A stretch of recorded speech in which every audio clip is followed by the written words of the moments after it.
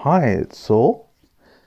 In a minute, we've got a new episode of, or new to you, episode of Rate the Greats with Mark and I. I really hope that you're doing well. The people that you know, love and cherish are all doing well too. We're in very strange times. In my proper job, what I do, then I'm working long shifts in a health organisation, producing lots of numbers and modelling and things like that. That's very much in demand at the moment. It's interesting and very rewarding, but I'd much rather be doing something dull and not be in this very strange environment that we all find ourselves in. So that's where we are now. If you can cast your mind back, if you do still recall the before times, as we like to call it, back in October, actually, Mark and I sat down and recorded the episode you're about to hear and another episode that I hope to get out next week. And we talked about music, and we didn't know how much the world would be changing. There was a bit of a delay because I was a poorly boy, which isn't much fun. And then I moved house, and then I've just been a lazy fuck, to be honest. But we're on it now. I'm doing lots and lots in the world. But I thought I've been listening to lots of podcasts to keep me going, and I hope that you guys enjoy us talking about whatever it is that we talk about in this episode, which is, spoiler alert, about Bob Dylan. I apologise in advance for the level of opprobrium heaped at him, certainly from me. I very much regret that. Hope you guys are doing well.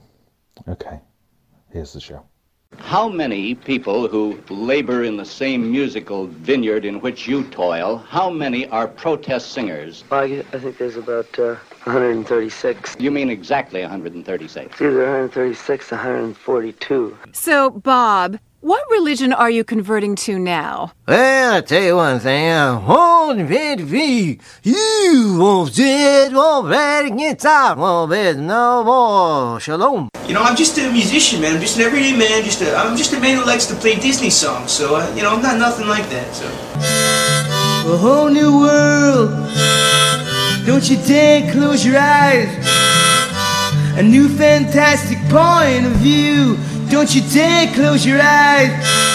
A whole new world.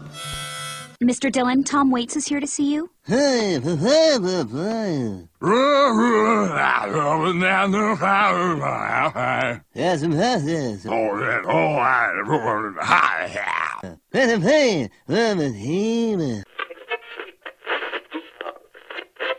Right, let's begin. Fuck it. Okay, welcome to another issue. Issue, that's a weird word, isn't it? That's more for comics. Another edition, another episode of Rate the Great with me, Mark Howes, and Saul Henry. Hello, Saul. Hiya, you're right. Just having your sandwich there, were you, lad? It's nice. It's a freshly baked baguette and everything. I've done it myself. I didn't do it myself, it were like pre-made, but I put it in the oven and took it out again. You don't put a sandwich in the oven, you maniac. Oh, that explains a lot, actually. Anyway, so what's been going on this week? Everything all right this week? I say that every week, and it's every 2 weeks. Since our last recording, Mark, it's been fabulous and very exciting. Oh yeah, yeah. Got your yellow pants on. That means you're in a good mood. It does, yeah. I do hope that car beeping outside can be picked up on the recording. We are recording in a metropolis on the outskirts of Leeds and York. So. Yeah. You never know. So we're here today to review and have a little look at Bob Dylan's Highway 61 Revisited. So before we get into that album, what's your relationship like with Mr. Dylan overall? You're not meant to ask me what I've been listening to. We do that at the end. Do we do it at the end? Yeah. Almost as if you don't listen to our podcast. How's your week been anyway? Mine was all right. Okay, cool. I'm glad we got that covered. Nothing to report. Bob Dylan, I've never met the man. I didn't mean your personal relationship, of course. I meant your overall musical relationship. I've got a couple of Bob Dylan albums. Is this one of them? I couldn't tell you which ones they are. This is one of them. I couldn't tell you which one the other one is. I say we'd have a look, but there's quite an extensive pile of discs you've got up there. Yeah. I was at a thing the other day, and someone asked the person next to me how many like CDs they had, and he was like 500, and I just whispered amateur under my breath. What's your tally there, do you reckon?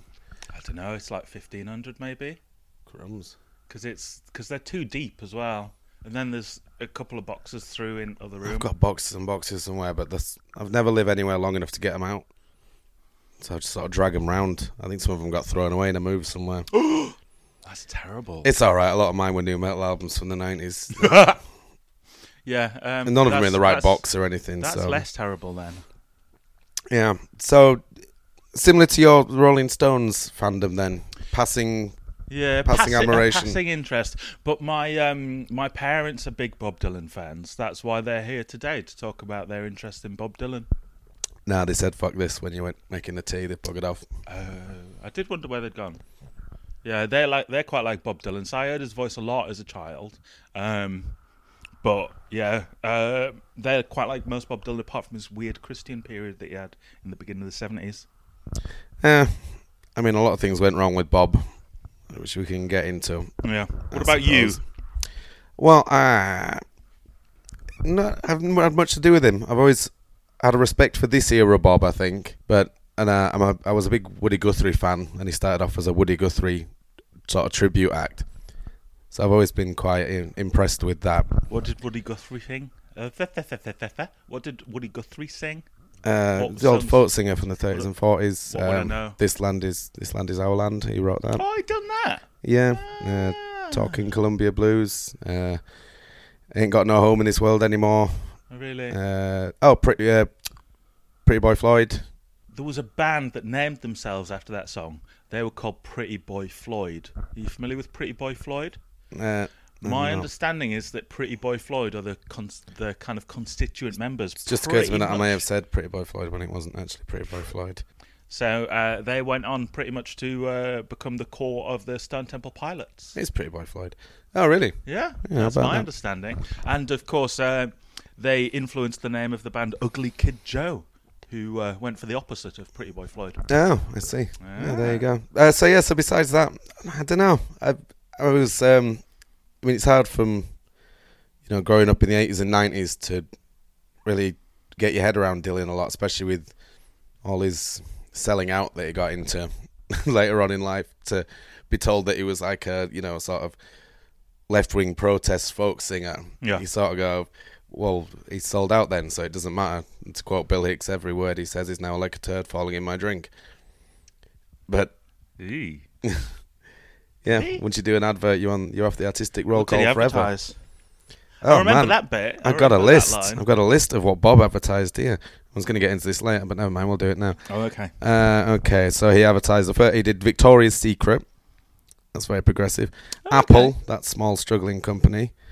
Well, when did he do Apple though? In 2006. Oh, okay, no, it wasn't a small struggling company. No, it's an iPod advert. Cadillac. Another small company, Pepsi. Google. So, I mean, he really went for the big dogs, to be fair. Chrysler, IBM. Fucking hell. Wow. He wasn't picky about technology companies, was he? He's like, bit of IBM, bit of Apple. Yeah, so this is why, it's hard to merge the two people to one. And so every time I think Dylan, you think, sell out. But, song-wise, music-wise, I mean, I always really liked Masters of War. That was always been on my iPod for as long as I could remember. Excuse me. But besides that, I mean, everyone knows like a Rolling Stone, and there's a few others there. But I never really... I think I've got like a best of Bob Dylan CD somewhere that I've listened to a couple of times, but I've never listened to a Bob Dylan record. So this was the first for me. So I was quite excited. Yeah, that's good. That's good. I was slightly distracted because I'm looking up whether or not I've completely imagined the Pretty Boy Floyd Stone Temple Pilots link, and I find little to no evidence to support my theory. But I'm going to go with it. I'm going to go Scott Weiland, because he's passed away now, isn't it? So you can't slander the dead. So yeah, he was the lead singer in Pretty Boy Floyd. His ex-wife did, didn't she? As well as being a serial coffee drinker. Yeah, your favourite. What did his ex-wife do? I'm pretty sure it was Weiland. And everyone was, saying how sad they are he was dead and everything. And she was like, nah, fuck him. He was an asshole. Never paid his child maintenance. He's dead. Good. Like, holy shit. That's fair enough. I'm paraphrasing there. I don't want to, just for the lawyers. Yeah, because she's still alive, so you could slander her. Yeah, it was along those lines. I think it was Weiland. We better check this before we put this out. You check that. I'm going to open some biscuits very loudly, if that's all right. Okay, go on then. So I'll edit this bit out. Hi, Mark. I'm back from opening biscuits. Would you like to take a guess as to the name of Pretty Boy Floyd's debut album? Untitled. You were very close. It's actually... eponymous. It's actually Leather Boys with Electric Toys. Oh, yeah, that was close. Which is a beautiful name. That's also the name of a shop very much like Ann Summers. Yeah, there you go. Yeah. It turns out with a little bit of research, and I was right. Cool. About Scott Weiland and his ex-wife. Yeah. But she wrote it a lot more elegantly than I put it in quite a long letter. The gist of which is fuck him. Fuck him. Right, so I suppose we should get stuck into this year record then, shouldn't we? Who is it again? This is Highway 61 revisited by Mark and Sol. Can I ask a question?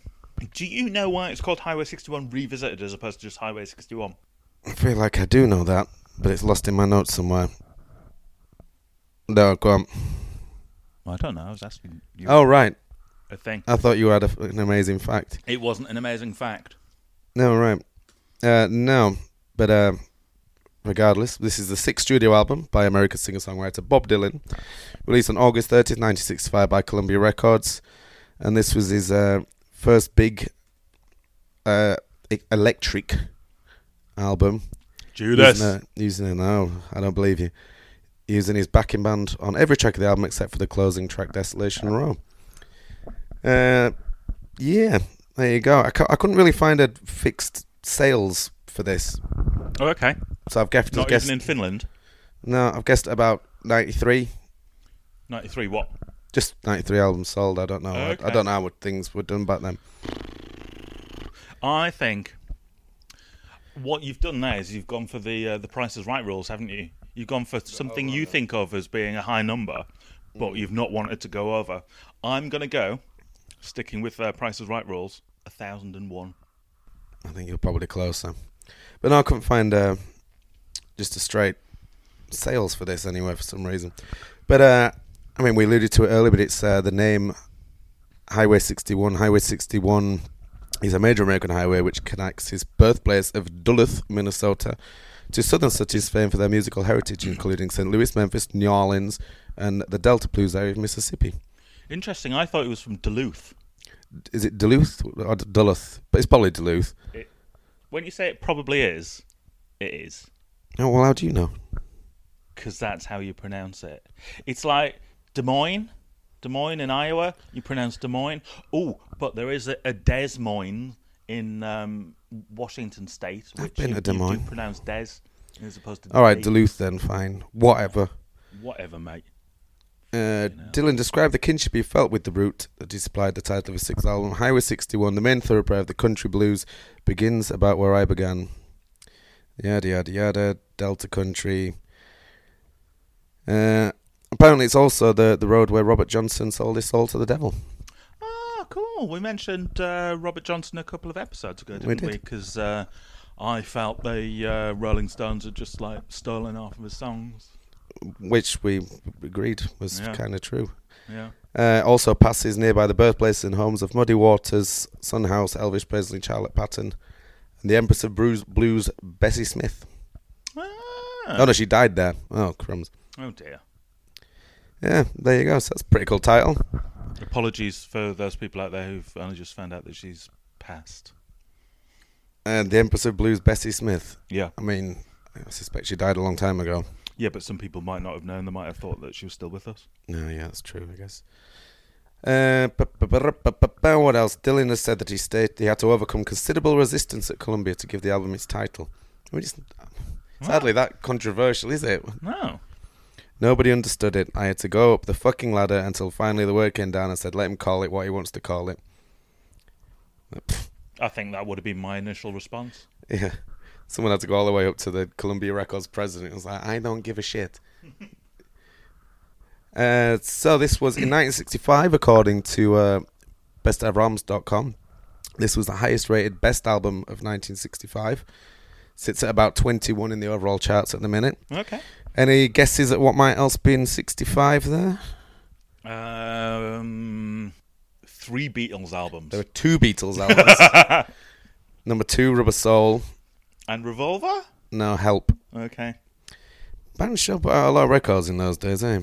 They did, yeah, which is why I went for 3 Beatles albums. Yeah. There's also Love Supreme by Coltrane. Otis Redding. Beautiful album. My Generation. I was very tempted to buy that on vinyl the other day, but I didn't because it was £28. Oof. And I thought, no wonder you're going out of business, HMV. No fuckers touching that for £28. Nina Simone's Pastel Blues. And the Byrds' Tambourine Man. 65 was a good year.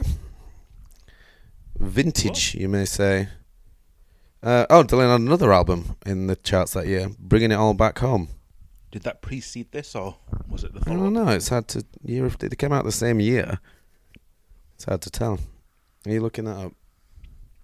Yeah, sure. That's Bringing It All Back Home. Bringing It All Back Home. Yes.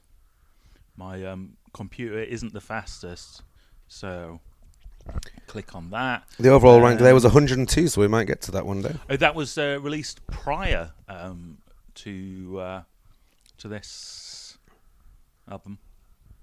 It reached number 6 in the Billboard's pop albums that year. Number 6 in the pop albums. And that's the one that features Subterranean Homesick Blues that's got the video of what everyone rips off of. Oh, yeah. With the cards. That's the one, yeah. With cards. Nice. Sponsored by Hallmark.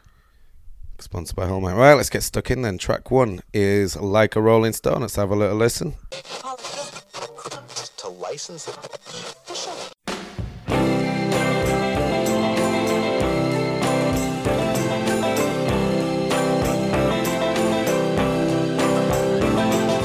Once upon a time you dressed so fine, threw the bumps of dime in your prime. Then people call, say beware doll, you're bound to fall, you thought they were all kidding you. So, Like a Rolling Stone, it's one of those songs that's just everywhere, isn't it? One of those absolute stone cold hits. It is. It's well known. You don't think so? Oh, well known. I thought you said well known. It's well known. Nice vibe right off the bat, I thought. Yeah. I quite like just the snare and intro. Thought that was nice. Lyrics had great pathos, I thought. Yeah, I also thought it was a beautiful and mellow intro. Some of the lyrics are amazing. Well, apparently it's like from like a huge stream of consciousness thing he wrote after he was mad at England, and then he distilled all it into 4 verses, and of course did he feel that the football team was underperforming, and he felt that if they just knuckled down a bit, they could maybe go on to win the World Cup the following year? I don't know. It just says when he returned exhausted from a grueling tour of England. Back then, though, in '65, they used to play places like the Aberystwyth Ballroom, like Oakley Town Hall and stuff. It's fair to point out that the Aberystwyth Ballroom isn't in England. Good point. Just for our Welsh listeners there. I lived in Aberystwyth for 5 years. Did you? Yeah. That's why it popped into my head, because all these big bands had played in this dilapidated building on the edge of the sea. Well, not really on the edge of the sea, on the edge of the seafront. Like Zeppelin, The Who, all these played. Like, when you look at the list of bands in the University Refectory at Leeds. Oh, yeah. It's Crackers who played there. It's amazing. Bananas who played there. Yeah. And now it's Skepta. Or some shit like that. So I can understand why Dylan would have been a bit. But it's interesting you say that it's a stream of consciousness, because he kind of does that thing where he tries to cram too many syllables into too short a period of time a couple of times. Yeah. And it's just like he almost trips over himself in trying to just get them I delivered. love that. I like that delivery. And it's by design, surely. I think it's pronounced Duluth. Duluth. Its delivery really sells it, I thought. Yeah. But it's just a bit too clumsy at times, maybe. I think that's the vibe. I think that's the point. Yeah. And the other thing that I thought, and I've made a note here, my note specifically says, if you were to tell me the music on this track is a 10-second loop, I'd believe you. I can see that. Because it doesn't fucking change. And it's what is it, 6 minutes, 10 seconds, is it? Yeah. Yeah. It gets away with that on vibe, I'd say. But and it's just, it just keeps going round and round and round, and it does get a bit grating. To me, it kind of feels like it'd be a great 4-minute song. And my note here says, Christ, it's dragging. I think it, well, I mean, Jesus, we'll get to that a little later on, eh? But, but I think it gets away with it this time. But I know what you mean, yeah, there's not a lot of, but that's kind of it does that a lot on this record. Yeah. And that was sort of the folk style to a degree, like not necessarily a chorus. So this does have one, technically, how does it feel? That's the chorus. Okay. Boo, doo, boo, boo. I love that Hammond in the background. It's not overpowering. It's just nice. So what's it about? Like some socialite who's had a fall from grace or something? And that's kind of how it, like they used to be all, it's like mocking like a bourgeois person or something like that. There's lots and lots of speculation online as to who he's talking about. Someone says it's got something to do with the Velvet Underground or Andy Warhol, all this. But no one's particularly sure. I've no idea. I'm not going to hazard a guess. But he does kind of do this Dylan-y thing. And I don't know if you had similar thoughts maybe. But when he can't think of how to end a song, he just whips his harmonica out. Oh, that happens a lot, yeah. And it's just like... It's always quite a similar solo as well. It's like, oh my god. Although I've written here in my notes, I like the Delta Blues harmonica vibe. It's a freewheeling 6 minutes of 60s wonderfulness. It doesn't go anywhere, but the vibe carries it anyway. It's 10-second loops with a guy stumbling over his own words. Well, I really wasn't expecting you to be attacking this song. And then he gets the harmonica out, and it's just, it's a good song, but it's just. I think it's so Dylan-y, it's Dylan. It's like... yeah, but this is when he became that. Yeah, but it's like the Pet Shop Boys, right?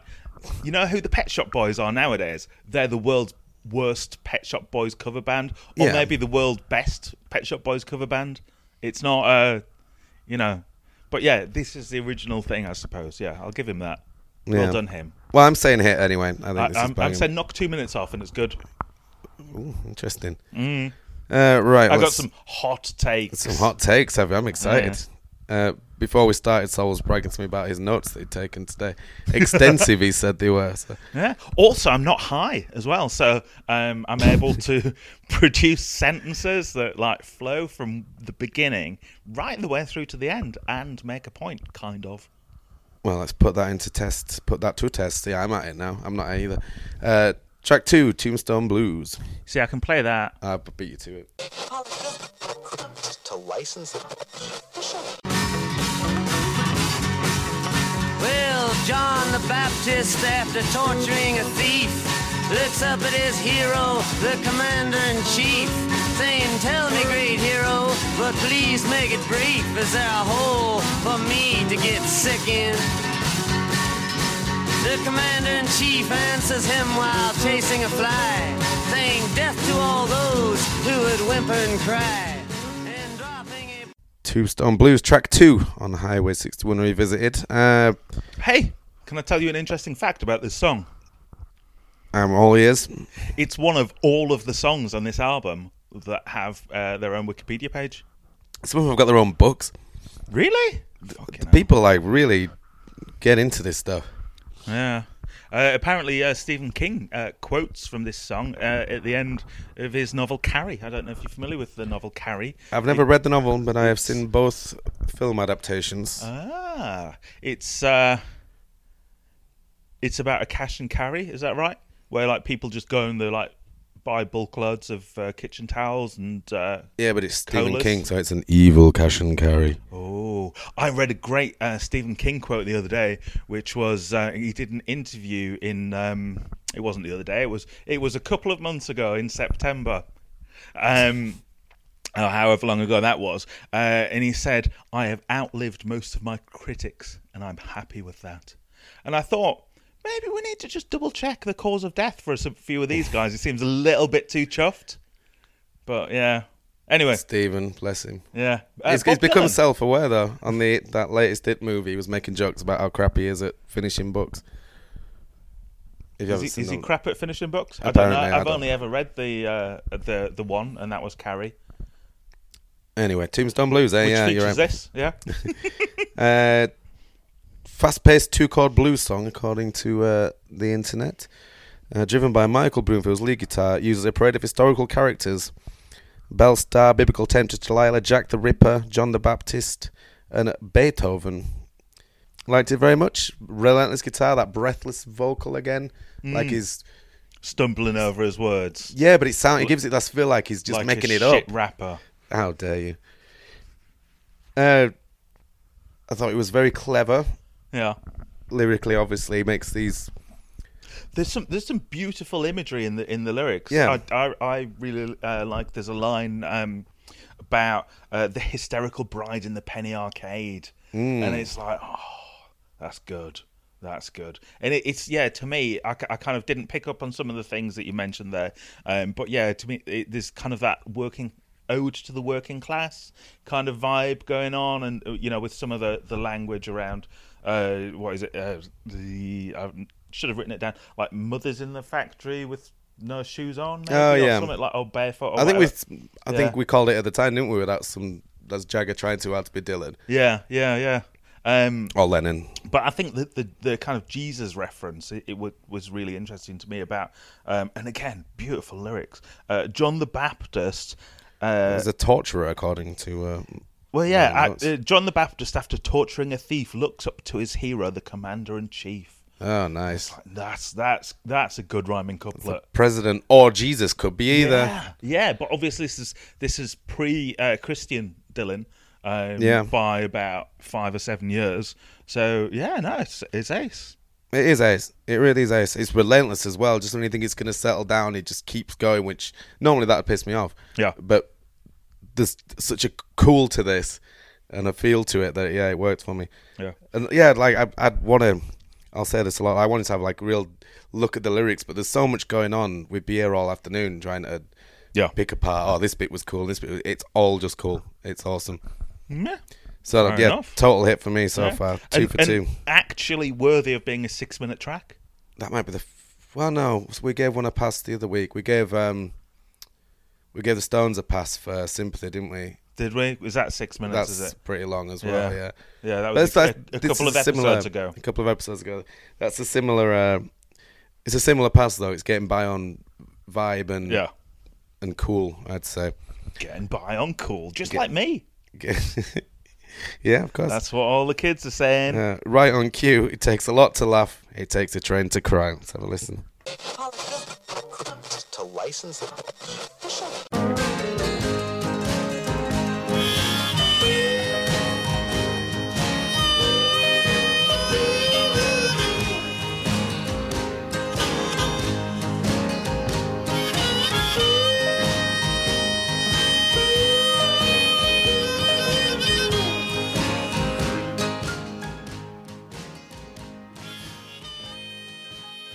It takes a lot to laugh. It takes a train to cry. That's some Americana right there. It's gone bluesy. What do you think? Doesn't even make any fucking sense. It takes a lot to laugh. It takes a train to cry. What? Is Cry a town? He's getting the train to cry? I don't... Has he experienced some of the commuter services that we have here in England? Yeah. It's weird. It's a good point. I never noticed. I thought it was quite a cool title. But yeah, it doesn't make a lot of sense. No, it's shit. You know what? When I ain't no musician, right? So I ain't going to compare myself to that Dylan guy, right? But that's like when someone says... Bracing yourself. That's when someone says, I don't mean to cause any offence, but... Yeah. Like, when I was, 11, I learned 12 Bar Blues. Mm-hmm. Yeah. And then I moved on. Yeah, okay. See where you're going with this. Yeah. Whereas this song is... it's really hard to play the blues without 12 Bar Blues, though, you know. Yeah, but again, it's a 10-second loop, and it just it fucking did my head in. Really? After a while, it's like I just fucking changed the tempo up a bit. Actually, this is slower. This is way slower than the rest of it. It does change the tempo up a bit, but it just did my head in. Having said that, I did like the honky tonky piano that kicked in every now and again. But I've written, piano playing is lovely. Yeah, but there's not much of it, and it's quite subtle. To me, if you'd had that a bit further up in the mix, it would have annoyed me less. I think, and I'd say this a lot as we go forward, I think, but it feels like the music's a vehicle for the lyrics rather than it being a... Yeah, and I think that is a good description of this album overall. It is like very much about the lyrics and his delivery, which is monotonous. Well, he's actually having a sing in this one, which is... His singing was good without being great, but I thought it was pretty good. I thought this whole stuff was quite nice. There's some nice lyrics. There's one like, if I die on top of a hill, if I don't make it, you know my baby will. Just old-fashioned, bluesy, nice. Yeah. And yeah, it did my head in. Just lack of variation within the song. But it is a variation for the album. It's a lot slower. True. He's actually having a sing. Apparently, there is a faster version of this that the producer described as insufferably smartalic, and they made him slow it down, which made it this a bit nicer. I've made a note. Can you skip ahead on your device, and I'll edit it in to 1 minute 50 seconds, or maybe do it 1:45. There's a fart in there. To license it. Yeah, there is. Oh, interesting. It's about 1:47, I think, listeners. And I'll edit it in so people can hear Bob Dylan fart into a microphone. It was just like, what on earth was that? Where did that come from? I mean, it was a nice change. It did add a bit of variation to the song, but it also proves it doesn't take a lot to laugh. You just have to fart into the microphone. I didn't expect flatulence to be featured. I completely missed that. It takes a lot of laugh, takes 10 Trent's cried, not a lot of sense to that, but yeah. Excuse me. You can sort of see the loose concept of the album is poking its head up now, because this is a different style from the other two. You're getting a lot bluesier here. Yeah. Apparently, the original version of this, it had the title Phantom Engineer, which makes more sense. Yeah. Yeah, and maybe it's the Phantom that farted. It could be. The Phantom Farter. The Phantom Farter. Dun, dun, dun. Outrageous. You're right. There's not too much to talk about with these, because they are what they are within the first 20 seconds. Yeah. A lot of the time. Yeah. You know how the song closes? I haven't written that down. There's a harmonica outro. Quite a long one, I imagine. No, there is, Yeah. There's a harmonica outro. Cool. Hey, what's the next song? Is it From a Buick 6? From a Buick 6. To license it. Lost on the river bridge. I'm all cracked up on the highway and in the water's edge. Hickok comes down the two-way, ready to sew me up with a thread. Well, if I go down dying, you know she's bound to put a blanket on my bed. From a Buick 6, track 4 on the album then. If I could read a quote I found here. Partially based on Sleepy John Estes' 1930 song Milk Cow Blues. And the guitar part is patterned after older blues by Robert Johnson, Charlie Patton and Big Joe Williams. Oh. And this has been described as filler by some critics. And Robert Shelton hears the song as an earthy tribute to a funky earth mother. Any words after mother? No. It was a critic called Halen who said it was filler, and Only through the musician's performance is Dylan able to convince us he's doing more than just listing the number of ways in which this graveyard woman is both a lifesaver and a death giver. Doesn't go anywhere, does it? You want to know what I wrote? Go on. Standard Dylan. Standard Dylan. I'll take that. Next note. Everyone. Yawn. Yep. And then the next note. Ooh, a harmonica outro. Yeah. It's interesting though. If you look on the Wikipedia page for this, and you don't need to because I'm going to tell you the most interesting thing. It says the legacy of the song is from a Buick 6 has been covered by musicians such as Gary U.S. Bonds, Mitch Ryder, Treat Her Right, Mike Wilhelm, all the big hitters, eh? Alex Taylor, and Johnny Winter.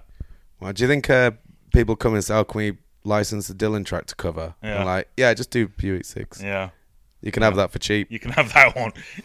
Tell you what, we'll give you some money if you cover that. Try and sell some more records. A couple more records. Well, they get the royalties either way, wouldn't Fucking hell. It's like you said, it's exactly what you'd expect. Standard Dylan. It's a similar vibe in it, but it's missing a hook. It's missing a hook. It's missing that. How does it feel? Or it's missing that. That's from a different song, I think. Tombstone Blues. But it's missing that hook somehow. It does say that it did influence a song by Yo La Tengo called From a Motel 6, which is on the album Painful, which is a beautiful album and it's a great song. I've no idea how the two are connected because that's a good song and this is this. It's not bad. Hey, it's got a harmonica outro, did I mention? It's not bad. The thing is, after the run we've had, it's a bit of a letdown. But compared with... Well, I mean, in your opinion. Yeah. Yeah. But if you compare it with Beggar's Banquet, this whole record is just at another level. And this would be one of the better songs on that record.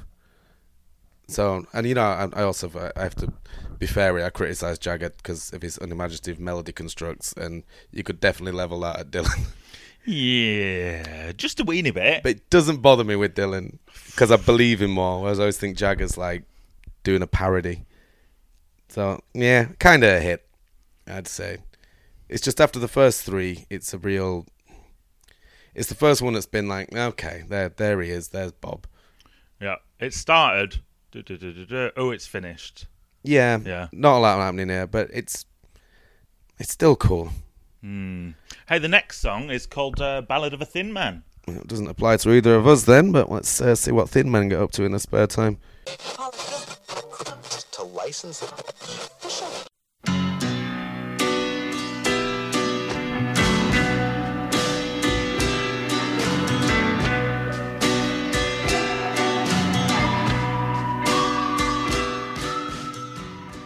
Ballad of a Thin Man.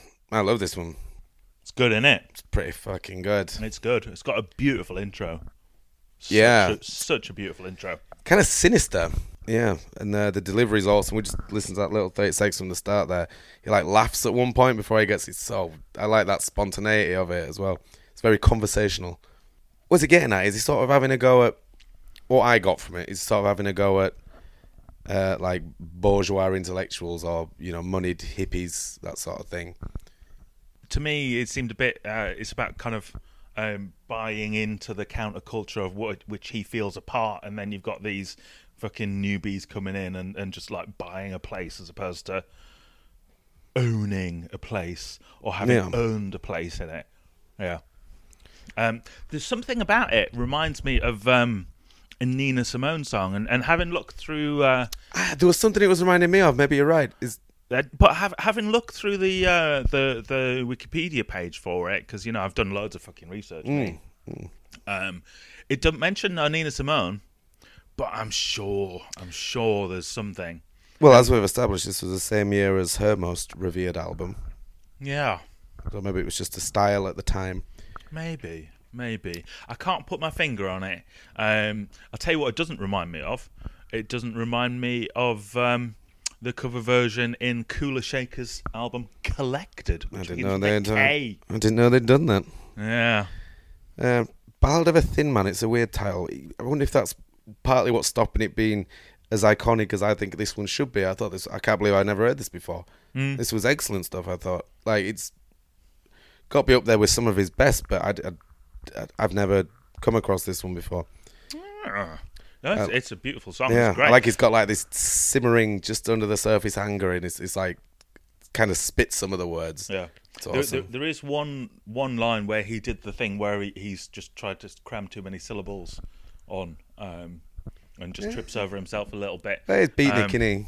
Because it's a line ending a charity organisation, and it's just Organisation. Yeah, it's taken us a while to do an impression. Yeah. We couldn't do that the whole time. No. But it has got a beautiful line. I think it was later toward the end. You're a cow, give me some milk, I'll go home. Yeah. I say that. You got to set your boundaries. I say that to cows all the time. How often do they give you milk, and how often do they go home? What's the ratio? It's 100% go home. Just piss off home, do they? Yeah. Oh, fuck it, I'm going home. Well, overall, excellent stuff. Yeah. Loved awesome. it. Hit. Yeah. This album's doing really well for me. It's only dropped half a point so far. Half a fucking point, Jesus. And that was for Buick 6. Let's see if we can keep that up. Let's see what's next. Track 6 is Queen Jane. Yeah, approximately. To license it.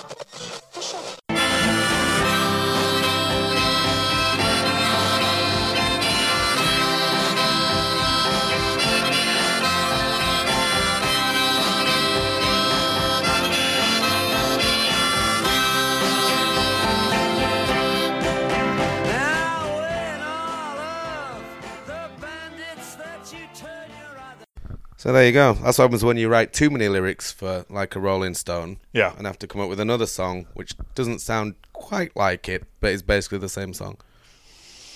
Yeah. It's very similar. It is, but this one's got some surfy guitar in. It does. I've mentioned Yeah, that and I somewhere. love the surfy guitar. Yeah, Again, but I'd Shadows, like it higher right, up in yeah. the mix. Real 50s pop guitar Shadows-esque lick in this one. Yeah. I thought that bit was ace. I did have a question though. Does he have a second vocal style? Well, we've seen 2 on this album. He sang a bit. Again, I'm all right with it when it's An Dylan album for some where reason. he sang a bit. Wow. What was the one he sang a bit on? The slower one. It takes a lot to laugh. He was having a sing there. But yeah, I know what you mean. In fact, there's a bit later on where he says, one of the lyrics says, where does it say it? You're sick of all this repetition. I was like, I'm not sick of it yet. But it's starting to grate on me a little bit. I am.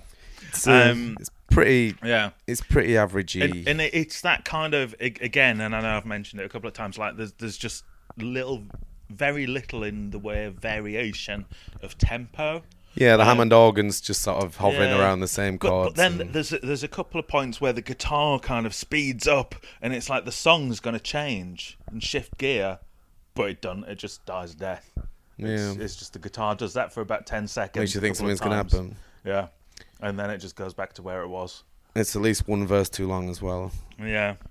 You know how this song finishes? Does he just pop his guitar down and leave?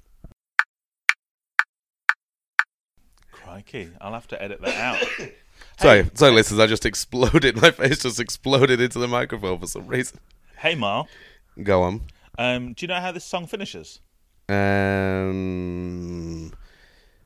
a face explosion? Don't reference things that I've edited out. Oh, yeah, right. Yeah. Hey, Mark. Go on. Do you know how this song finishes? With a Hammond organ solo? It's not actually a guitar Hammond solo. organ solo. No, it's not actually it's not even surf guitar solo. It's a harmonica solo. A harmonica solo? Yeah. Weird, Holy eh? moly. That's a neat trick. But you know what I was thinking? It's like I was, for my sins, quite a big Counting Crows fan in the day. Right. And I'm hearing a lot of Dylan in Counting Crows. Yeah, I can imagine. Actually, there was one additional note, because there's one bit where the harmonica kicks in, and I thought, cool, this is finishing. But then there's another verse or two, and then the harmonica kicks in again, and then it finishes. And then, that's maybe why I wrote at least one verse too long. Yeah, interesting. Maybe. Maybe. Half a hit again, this one for me. It's getting by on vibe, but it's nothing. You could skip this. This is never going on a best of Dylan compilation.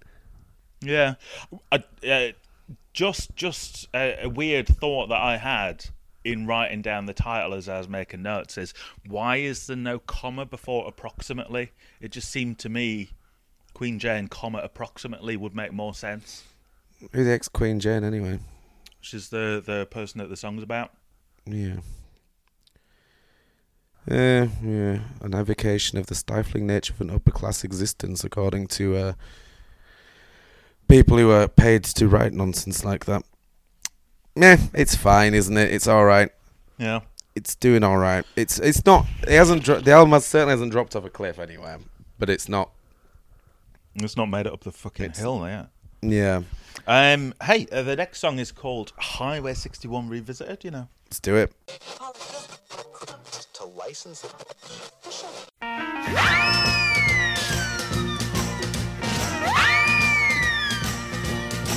Oh, God said to Abraham, kill me a son. Abe said, man, you must be putting me on. God said, no. Abe said, what? God said, you can do what you want, Abe, but next time you see me coming, you better run.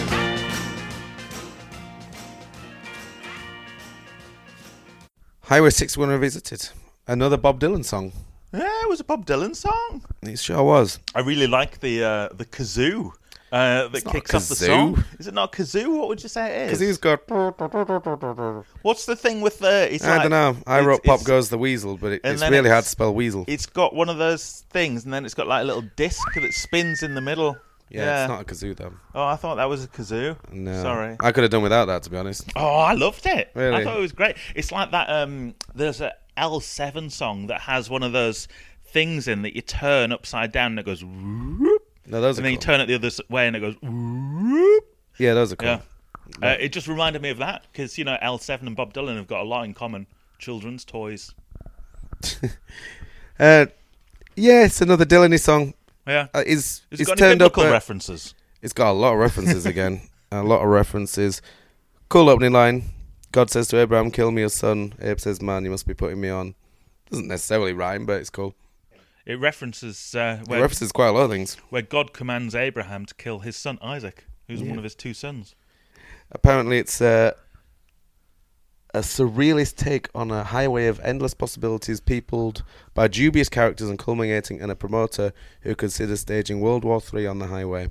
Ah. Did you know that Highway 61 is an actual highway?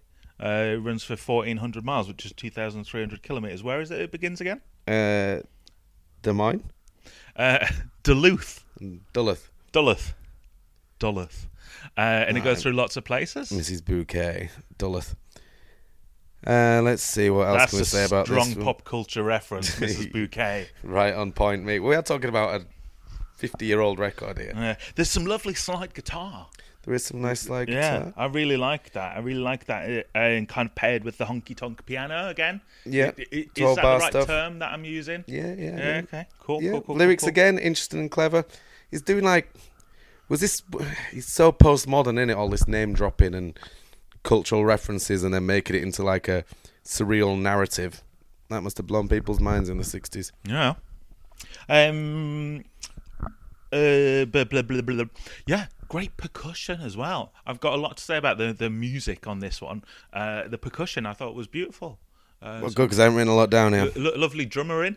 Drummering. Yep. I'm not a drummer myself. I do own a drummer kit, but I'm not a drummer.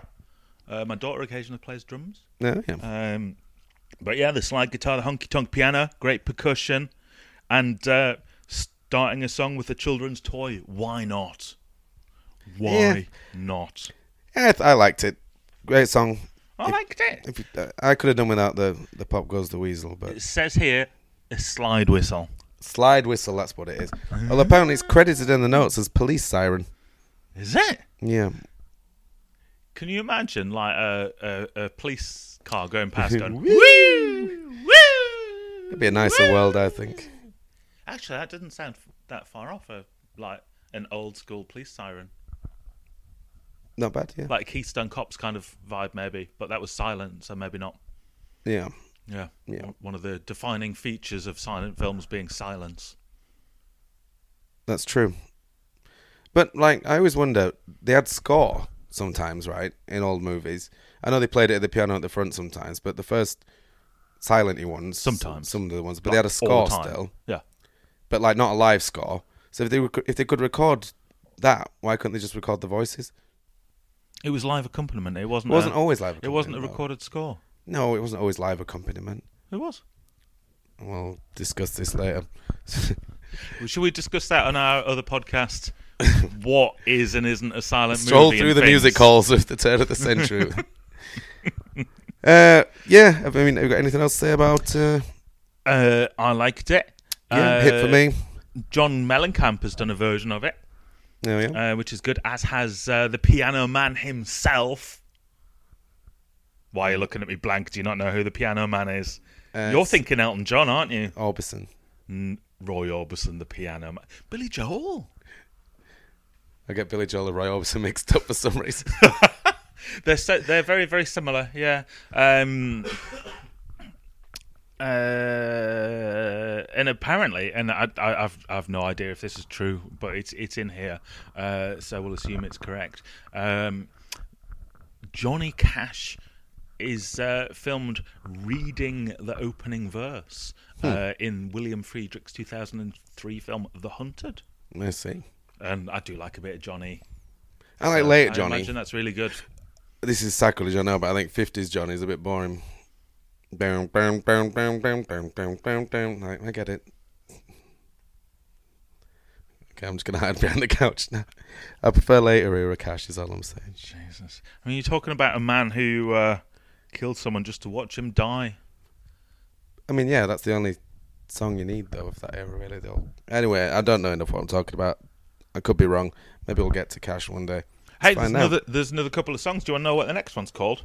Hang on, I'm going to look to see if we're going to get to Johnny Cash first. Okay. Does he have like a seminal album besides? Again, his later stuff's more iconic. Yeah, his later stuff's probably going to be higher up in this. The Columbia recordings, on right? the thingy, yeah. No, American recordings, dude. It'll be yeah, you're right. American Sorry. recordings. I was thinking that this is on Columbia, isn't it? American Recordings Volume 2, I would say, would be his highest. You think? Yep. And my voice went high to demonstrate that as well. Your internet's decided it doesn't like interneting. Does it not? Oh, no, hang on. It's picked it up again now. Right, hang on a sec. Johnny Cash. Bring me back results. Folsom Prison, 263. So, yeah, we could... Wow, he's very, very, very underrated. Scoring album. Yeah, and American 4 is the next one, and that's 654. American 4, okay. These people are idiots. 2 is 5,183. Jeez. Guess we're not getting to them then. Wow. Anyway, what's next? Well, not within the first 7,000 episodes. Right. That song that's just like Tom Thumb's Blues. To license it.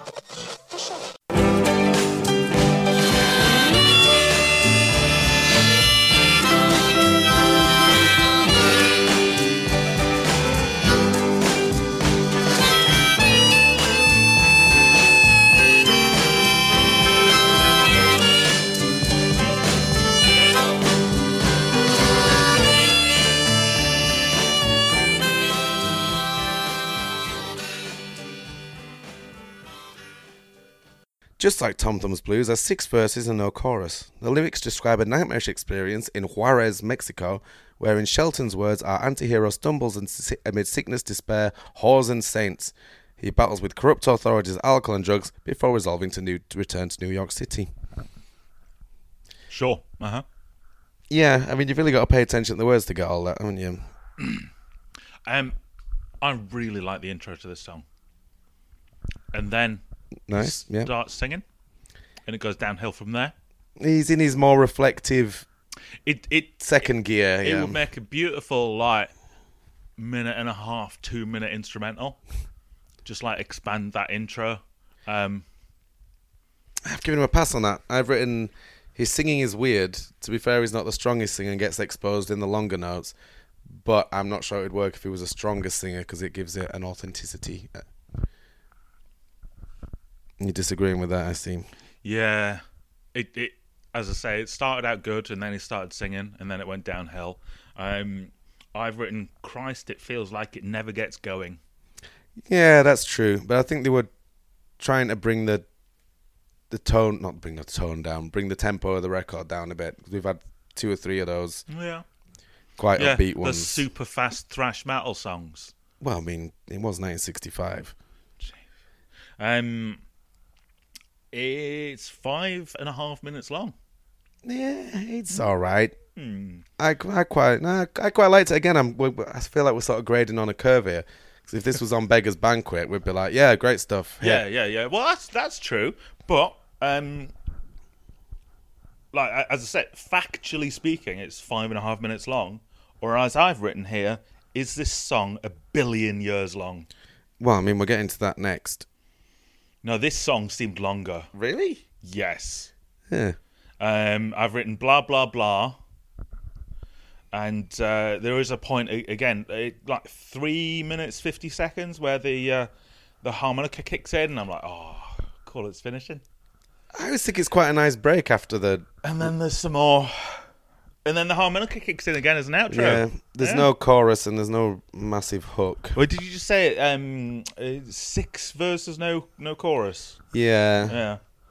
But I mean, there is nice stuff in there. It's another vehicle for the poetry, though, isn't it? That's what it's all about. I don't know, because I struggle to stay awake because no one can stay awake for 1 billion years. I like the line at the end, though. It's got a lot of pathos where it just says, I'm going back to New York City. I do believe I've had enough. I quite like that line. I like that simple and direct amid all the surreal craziness that's going on. Just, that's it. I've had enough. Yeah. Apparently Nina Simone has done a cover version of this. Oh, really? Yeah. As has Gordon Lightfoot, if you're familiar with Gordon Lightfoot. The Grateful Dead have, but I don't really like the Grateful Dead. They're shit. Oh, crumbs. Screw you, deadheads, or whatever you're called. I'd like to point out at this juncture that Saul Henry's opinions do not necessarily represent that of Rate the Great or Home Taping. The Black Crowes also do a version, which I imagine sounds exactly the like same. Yeah. I was delighted when it finished because I did not rate it at all.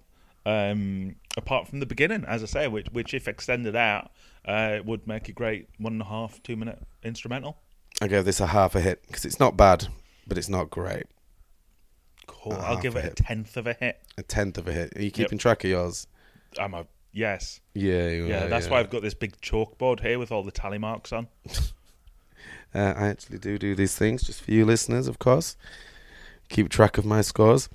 Right, let's wrap this album up then with quick and punchy Desolation Row. To license it. But all his sexless patients, they are trying to blow it up.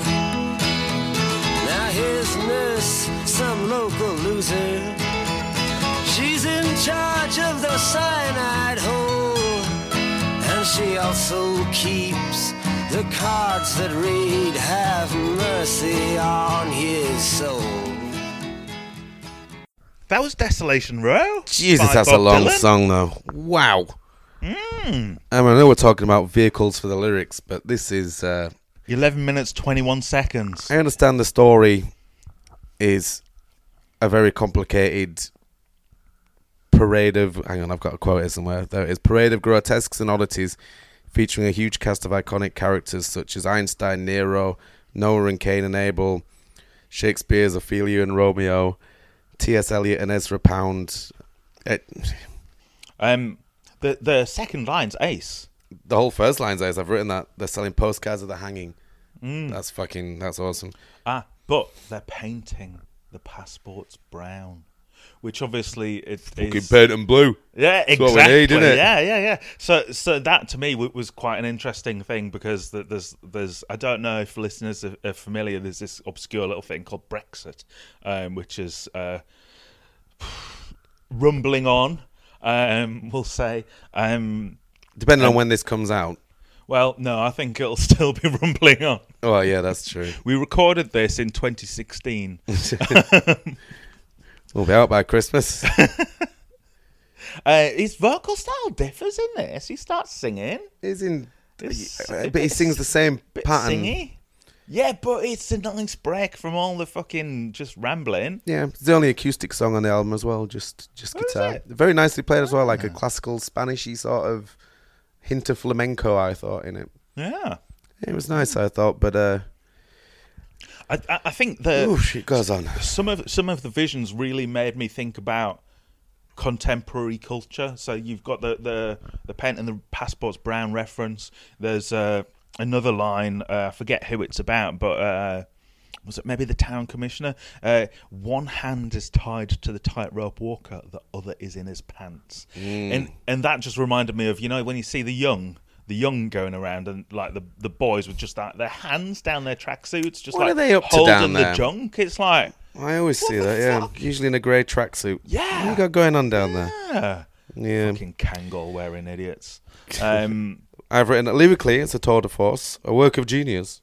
But is that your opinion, or is that you just reciting someone else's? No, opinion? I think it is very probably a work of genius. If these were, but yeah, the song's just a vehicle for that. I mean, nothing really changes. Again, there's no chorus, but he's doing that like a trick he does throughout the album where there's no choruses. He'll use like a lyric motif to signal the end of a passage. Like in this one, it's every time he says what's going on Desolation Row. Yeah, and then you have a little break.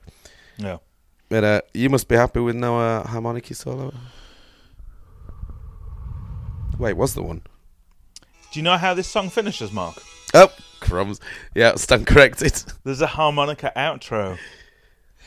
My note, and I do have several, one of which has got several question marks, which is 11 minutes 21 WTF, which of course stands for Why the Face.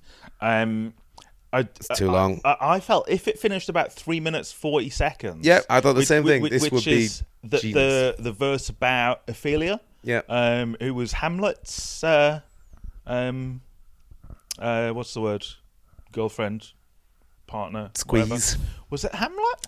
Ophelia? No, was it? I don't know. But yeah, I just thought, and then the rest, it just keeps going. It's more or less the rest of the same. But if it finished at 3 minutes 40, this would be my favourite song on the album. Yeah, I could see that. Yeah. I mean, he's obviously written a big, long poem as we used to say, yeah, that he's dead proud of. So he's like, I'm getting this in. It's 11 minutes, 21 seconds. It still didn't actually feel as long as Tom Thumb's Blues. I mean, I probably didn't know it so much because I was writing my overall thoughts as it finished, which took me about 7 minutes apparently. Okay. So. And there's a point where in the 9th minute thereabouts, there's a harmonica solo, right? And I thought, cool, it's finishing. And I checked, there was still a couple more minutes to go because 9 minutes isn't long enough. And I thought, well, at least, the least you could do is trim that fucker out because it adds nothing to the song. It's completely superfluous. No. But I genuinely thought I'd happily produce a radio edit of this. Yeah. I'd happily just chop out the middle 8 minutes. Well, I suspect that's what the My Chemical Romance version. I doubt they did 11 minutes of it. I don't know. I wouldn't listen to it because it's by My Chemical Romance. Yes. Yes. Excuse me. Yeah, and then a harmonica outro. So, what's your harmonica outro for this album then, overall? Harmonica outro. It's really Dylan, isn't it? It's very Dylan-y. Hang on, let me just check. Yeah, it's by Bob Dylan, yeah. Oh, is it? My favourite Dylan is Dylan the Rabbit in the Magic Roundabout. Oh, yeah, it was called Dylan, wasn't he? Yeah, he was. I own this album. It's all right to listen to. But in that, when I say it's all right to listen to, I mean it's all right to have on, but actually listening to it. And this is the first time I've listened to it. Well, I've heard it. You know what I mean? Yeah. It did my fucking nut in. Really? It's all right to have on, and it just happens behind you. But it did my nut in, like actually listening to it. I thought there's a few great songs on it. There's a few bits of great songs on it in other bits. And then I don't know if you'd picked up on it, but I felt there were slightly too many harmonica outros. Yeah, I hadn't noticed that. But I quite like a harmonica solo. I've written, rightly considered a classic. I think it's far and away the best thing we've reviewed. Wow. Honestly, I loved it. Wow. Seminal, important, clever, musically spot on, angry. I thought this album was effortlessly cool in a way the Stones or the Beatles couldn't manage. Enough nodding to the past, Guthrie, Seeger and Johnson, without merely repeating them, but adapting their influence and looking forward and innovating. Of its time and timeless, loved it. 8 out of 9 hits for me, this one. Crikey. I couldn't think of anything we've reviewed that was better. I'm trying to remember the thing. Thriller is a much better album than this. I like this more. I think Dirt is a much better album than I this. think this is better and I like it more. I think that this is better than that Supertramp album, what we did a couple of I weeks both ago. like this more and think it's better than Supertramp. I did like Supertramp for the record. Did you? Yeah, I liked Supertramp. Yeah, I had difficulties with Supertramp. I don't know if you picked up on that. Yeah, this is the second one in a row where I'm not impressed. It Definitely better than Beggar's Banquet. Substantially better than Crime of the Century. But I mean, Crime of the Century didn't feature any farts that I managed to hear anyway. Well, this is winning on farts Everyone knows alone. I'm then, a fan of flatulence. Yeah. As I say, I used to think this was a great album. Having actually listened to it as opposed to just heard it, then I'm less of a fan of this album now than I was going into it. Well, I thought it was wonderful until talking to you, and now I'm questioning my own taste. Well, I question your taste quite regularly. I had noticed some of these things that would drive me nuts on someone else's album. Yeah. But I don't know. There's the whole thing I just thought was cool. It is difficult because that there've been, and I absolutely accept. That there's been so many rip-offs and nods to and cover versions and people who are heavily influenced by Dylan that it does become a bit difficult, and I found it a bit difficult to kind of separate those out from this, which kind of is the original. You know what I mean? So I think maybe that's become stylized. That's dulled my view a little bit. It's a bit like when people say, "Oh, the Beatles are shit." It's like, no, they're not. You got to listen to it in context of because they invented all this in a lot of ways. So they're not shit. They're just you've heard people rip them off. Yeah, the Beatles is a lot more than Octopus's Garden, which everyone knows is their biggest hit. Octopus's Garden is the best Beatles song. It's that and Yellow Submarine. Me and my kids were walking they're through... both Ringo songs, aren't they? Yeah. Maniac. He's the best singer in the band. And me and my kids were walking through the woods the other day on a nice little stroll, which was quite nice till it started to rain. But we were singing Yellow Submarine, and then we were trying to think of things that rhymed with Yellow Submarine. So we went with We All Live in an Orange Tambourine. Pretty good. We All Live in a Green Tangerine. Nice. Nectarine you could have had. Oh, I could have had Nectarine. We didn't have Nectarine. But we had a few other things that rhymed with Een. Yeah, it was a good little exercise. And then we got to things like Purple Tomato. And it was a bit desperate at that point. Yeah. Because you'd abandon the rhyming. You can say tomato one of two different ways. One is tomato and one is tomato, neither of which rhyme with submarine. That's true, yeah. No, there's no way you can slice that tomato. No. Tomato. No. Yeah, right, there you go. Although you could beef it up. Big tomato joke. Nice. So split decision on that one, I guess. Yeah. Interesting. For sure. Interesting. Well, what have you been listening to this week that you'd like to recommend to our lovely listeners? I was going to ask you first. I'll beat you to it now, dickhead. Oh, shit. But I haven't got it in front of me. Which Tool album have you been listening to, Mark? Yeah, we realised after last week that I mentioned Tool twice, didn't I? And I've checked, and I haven't mentioned this yet, which is surprising. But I've been listening to the latest record by the Mountain Goats. I forgot what it's pissing called. Is it in league with Dragons or in league of? It must be in league with Dragons. It is in league with Dragons. By the Mountain Goats, the latest record. What's the standout track from that, in your mind? I would say... What, you mean, what 30 seconds are you going to give the peoples? Well, I mean... Which one to go to? I would say possibly... principle, because it saves me having to listen to an entire album and trying to decide which is the best 30 seconds. Yeah. maybe Sicilian Crest or Younger. Or Possum by Night. It's just all lovely. Or Cadaver Sniffing Dog. That's a good one. What? Cadaver, if you like. Sorry, it's a bit British. Cadaver? To license it.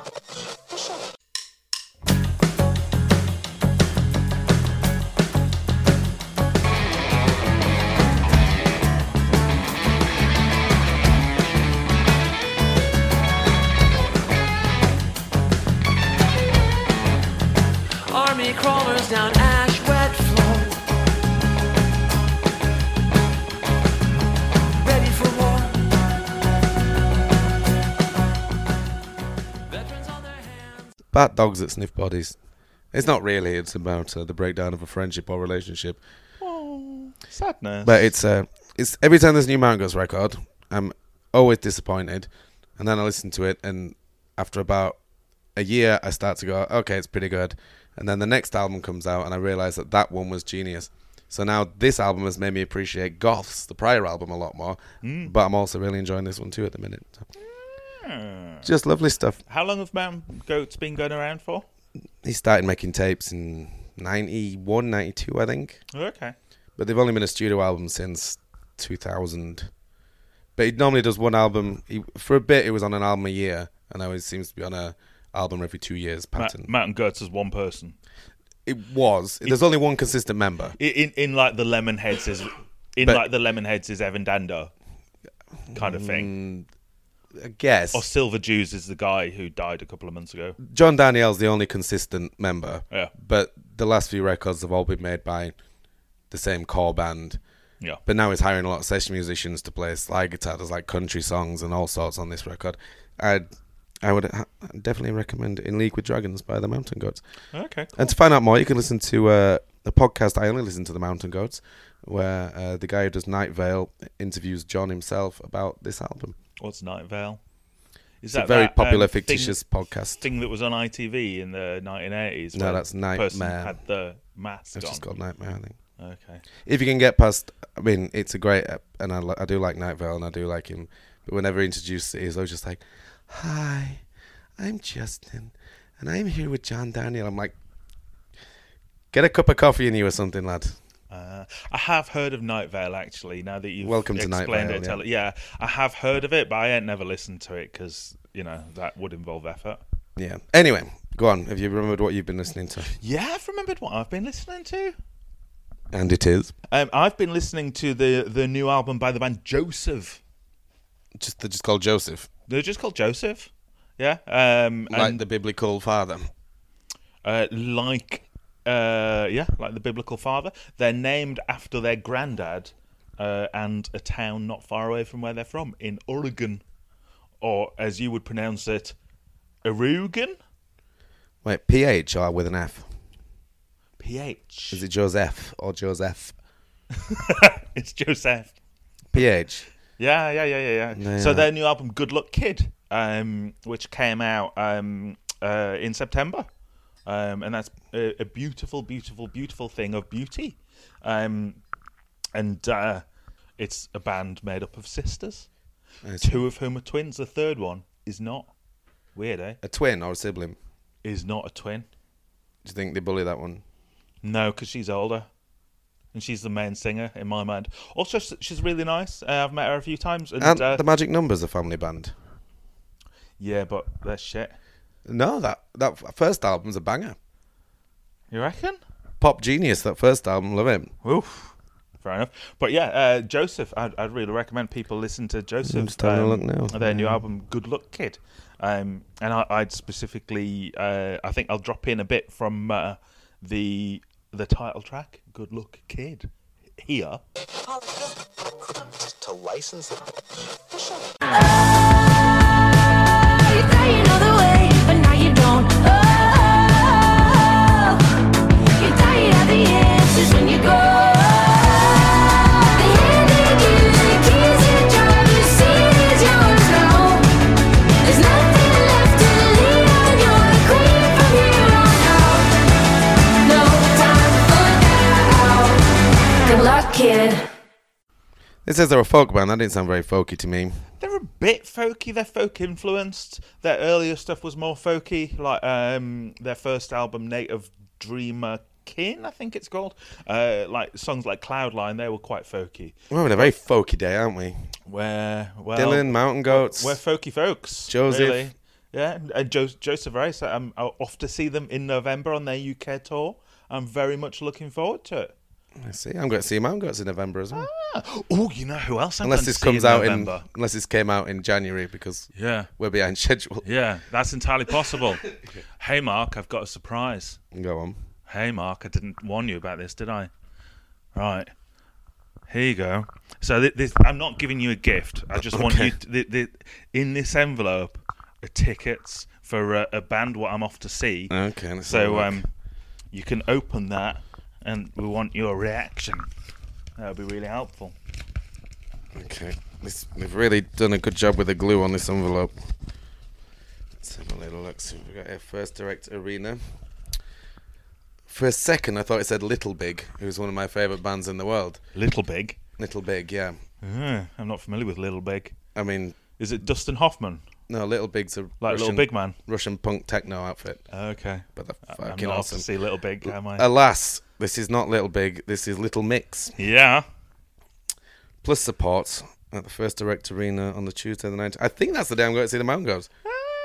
Maybe they're supporting Little Mix. Maybe we'll be in the same place. It seems unlikely, but I mean, it's always nice to go to the arena. Do you want to explain yourself, young man? I've never been to the Leeds First Direct Arena, Really? Which is our local arena. I saw the Canadian Springsteen there, of course, Bryan Adams. And I saw Flight of the Conchords, who I'm sure we'll be discussing. Oh, yeah. I know other people who have seen them there. No, I'm off to see Little Mix with my kiddos. It's going to be super exciting. It's their Christmas present and everything. They know, so it's fine. I'm not like ruining nothing. Yeah, I'm off to see Little Mix. I ain't never been to a proper like big pop concert production type thing before, so it'll be an interesting experience for me.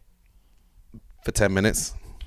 For 10 minutes of the 3 hours that I'm there, with a screaming 10-year-old and with all the other dads holding the jackets while they go for a dance. Yeah, basically. Yeah. Oh, that'd be nice. So the arena's awesome. But I suppose we should wrap it up there on that. Hang on, let me just check the best ever albums for Little Mix. Little Mix artist. What would you reckon their best album is? LM5. LM5. Not according to this is their fourth best album. And it ranks at not ranked. Cool. Their best album is Glory Days. All right. Overall rank 40,021. Wow. Do you think that there's a vague possibility that there's a cultural skew in the interests that reviewers have? Are you saying Little Mix might be the most underrated act of the last 5 years? I'm saying that LM5 is a better album than that Dylan album. Their first album came out in 2012. Yeah, they've been around a while. Veterans. Yeah. That was back in their glory days, eh? Apparently. I don't know who they are. Oh, they have an album called Glory Days. Oh, I see. Nice. Very well done. Comments? None. Bless them. It's not for lists like this, is it, I suppose? No. Right, we're going to head off then. Rate, review, and subscribe. Wait, no. We need to do a spinny. Oh, we've got to spin the wheel, haven't we? Yeah, of course. Yeah, do a spinny. A spinny Rooney, hang on a sec. If you could find my noise there, please. Hang on, 1 second.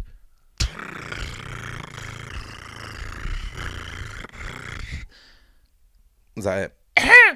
Oh. Yeah. Okay. Oh, we're going very high this time. We're going very high. We're going to number 15. So 1-5? It's going to be on like page 2, isn't it? 2 seconds. Okay. Oh, fuck. The Rise and Fall of Ziggy Stardust and the Spiders from Mars by David Bowie. Nice. Old Bluey Green Eyes, as they call him. Okay. I've been wrong before. Let's hope I'm wrong again. In fact, I've quite liked just about everything, haven't I? Yeah. You even like that piece of shit Supertramp album? I like that Supertramp record, yeah. Not my fault it was a good album. Well, it is. All right. Okay, that's the point of this show, I suppose, isn't it? 15. Yep. 15. That's high, isn't it? David Bowie, very, very well respected amongst music critics. Again, might skew it a tiny bit. 15-year-old girls might have other ideas, but Yeah. that's for Michael Jackson's Screw a Noodle, sorry. Yeah. Or maybe Rolling Stones songs. Well, to be fair, he didn't sing songs about it, I don't think. No. He just enjoyed it. And Jagger was there a couple of the times as well, apparently. So they were big pals, weren't they? Yeah, probably. Hey, David, what are you doing with that lice? Sorry. We'll see you in 2 weeks' time. Rate, review, and subscribe. This is Rate the Greats. Thank you. Okay, bye.